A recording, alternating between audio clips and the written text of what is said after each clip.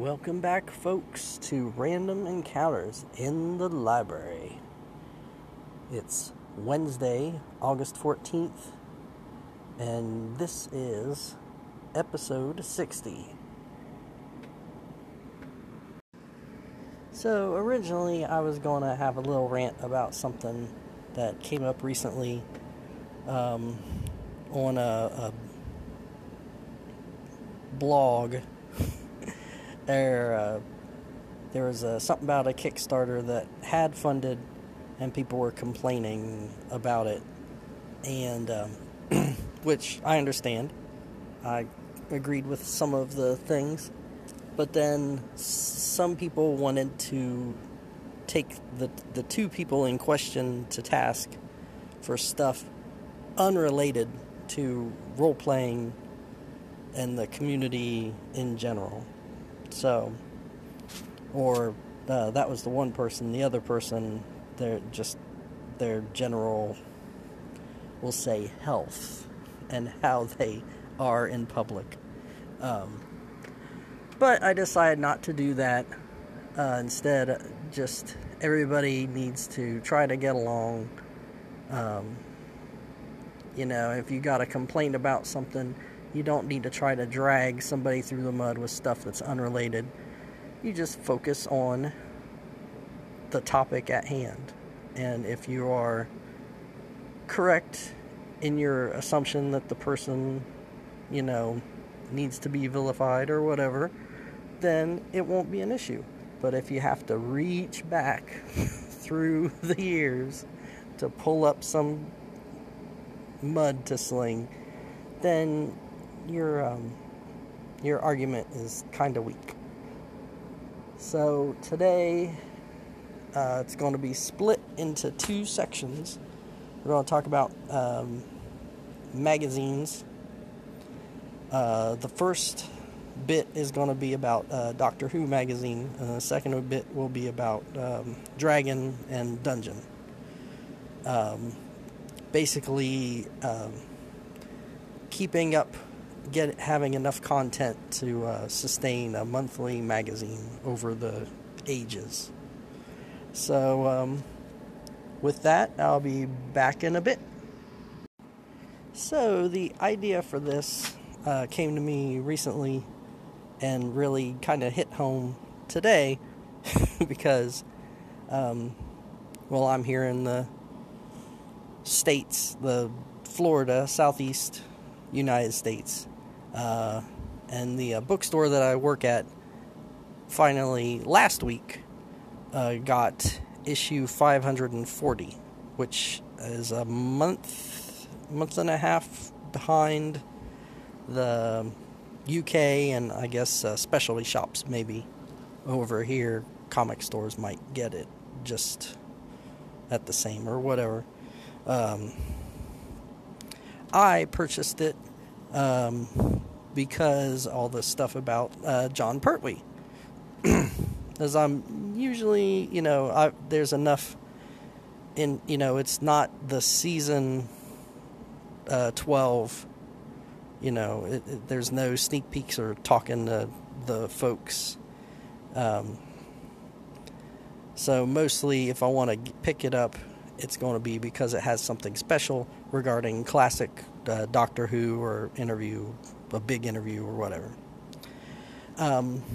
But it got me thinking, in the past, especially the Wilderness years, and as Doctor Who has moved through the different incarnations and the magazine has changed as well, things that the magazine has used to keep its sales up to justify having a magazine dedicated just to Doctor Who. And I know one of the things in recent years when it came back on the screens was the Time Team, where they went back and watched the classic series. That was the first Time Team. And as I'm currently at work, I don't have access to my magazines. But it was like they'd watch an episode. I don't think they watched like the entire story, but maybe just an episode. They might have watched a story. So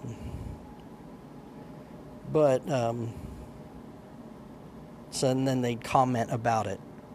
And so that filled out a few pages a month, and they could have pictures in there to pad it out a bit. And it was a lot of fun. And then when they finished that, then they went, maybe they were far enough to where they could do the new series with Christopher Eccleston. Like maybe, I think they might have been in Stephen Moffat or something. Who knows? But, yeah, so you had that.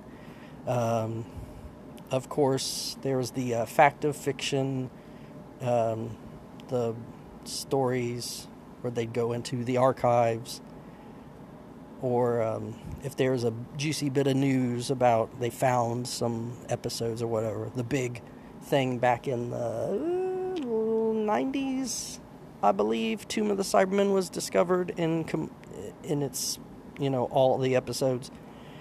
And then, of course, you also had interviews with people talking about, like, when the classic show was on. I think during the 5th Doctor, 6th, 7th, people were bringing up the memory cheats, starting to say there was people that, switched from Tom Baker to Peter Davison, and then you had people going, it wasn't as good as with Tom, or even, the first Doctor, everything else is rubbish, or Patrick Troughton was the man. And then you had Tomb of the Cybermen pop up, and then you had people going, oh, now we get to see if it's really worth all the hype. And of course you had some people panning it. Part of that is all opinion. I feel that there's a lot of positive stuff in Tomb of the Cybermen. It's pretty good. I've seen, oh my god, when Enemy of the World came out, when they found that and all of that, and almost all of Web of Fear, I think they were just missing one episode of that. Enemy of the World rocked. I love that. I remember reading the Target novelization, so I was struggling to remember, all right, what happens?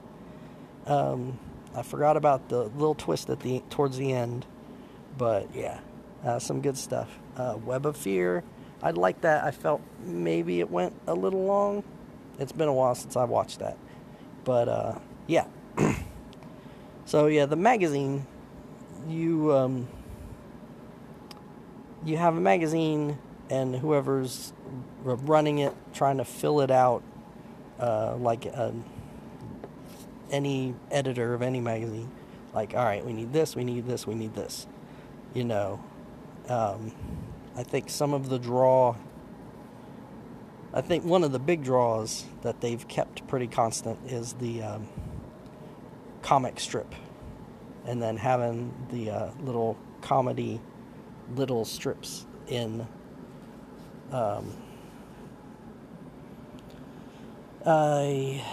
but then you get, as it's went on, it's had to rehash old what do you call it, like the fact of fiction. I'm sure they've gone over some of the same stories, and maybe they've gotten extra information, which I'm not going to knock them going back over, and then, hey, we got this little thing we found. Pretty cool stuff. So, yes. But if anybody out there has a favorite thing that kind of fits that, go ahead and write in with the email, or if you feel like doing the Anchor app, send in a voice message.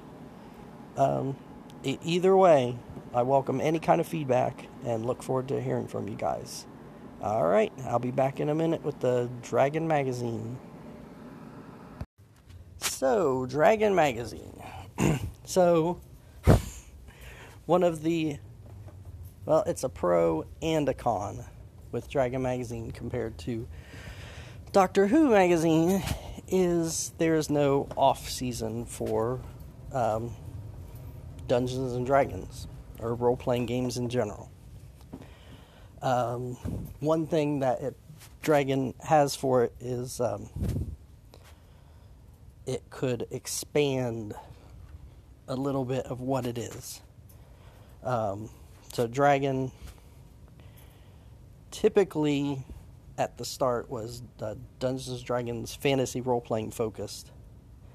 I think it had some war game type stuff with it. I remember seeing some miniatures stuff.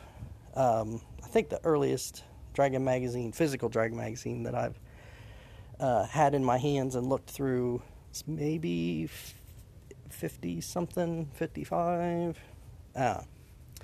So I have not had much experience with super early Dragon.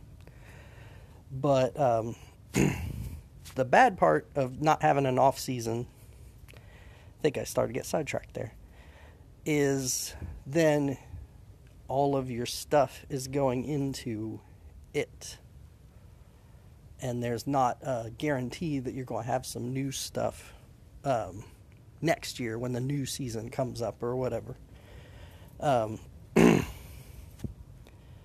So at some point, you're going to have to go back and re-examine stuff that you'd previously examined. But you can also, like I said, they added, in the 80s, they had the Aries section where it was science fiction, role-playing and stuff. Stories. They could put some stories in there. And of course the fantastic Dragon Mirth with the little comic, comedy strips. Snarf Quest. Later on they had, Robinson's War. Oh, and we can't forget Wormy. Tramps Wormy. Oh my gosh. It was like a little bit of drama because you had the spellcaster coming and casting all that stuff, and you had the things with the dwarves. They had the dragon balls or whatever they were using for cannons, or I don't know.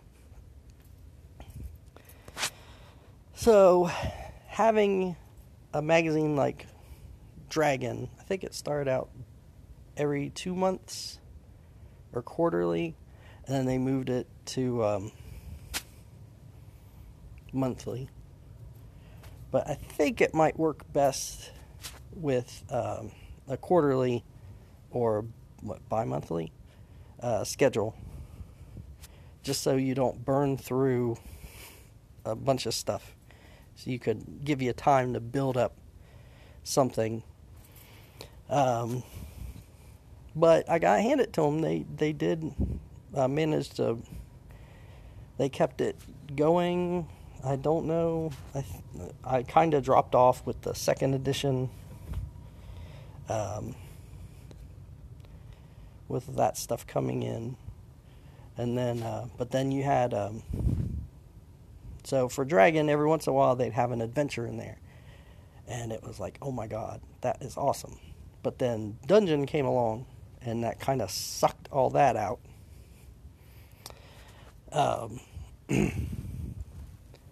But yeah. Now with the Doctor Who magazine section, I asked for people to come up with things that the editor of Doctor Who used to kind of like pad out, not quite what I'm trying to say, but compensate for its off season or whatever.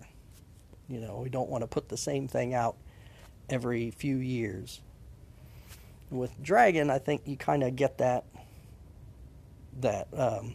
when a new edition came out, it was like, hey, we get to go back over all the character classes again and re-examine all the races and how they fit into this new rules set, which I definitely saw a lot of that when 3rd edition came out. Every month was a different class or a race, so they were good for a year. And I think they were able to start ahead of 3rd edition coming out, and then passed. But, yeah. And I know they did theme issues at some point where the theme was castles or Underdark or whatever. So if anybody has a favorite monthly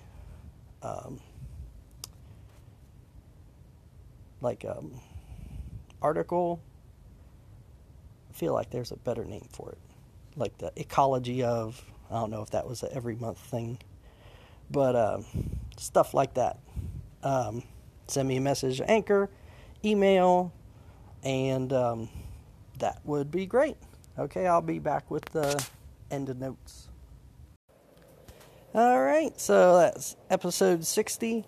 If you want to leave me a message on Anchor, that's fantastic. Email's fantastic. Any kind of feedback's fantastic. Emails at jamesyoder_artist@yahoo.com. And, yep, that's all we need. So, if you're listening on Apple Podcasts, iTunes, leave a review. That would be fantastic. Yeah, all right. Thanks for listening. Take care, guys, and happy gaming. Bye.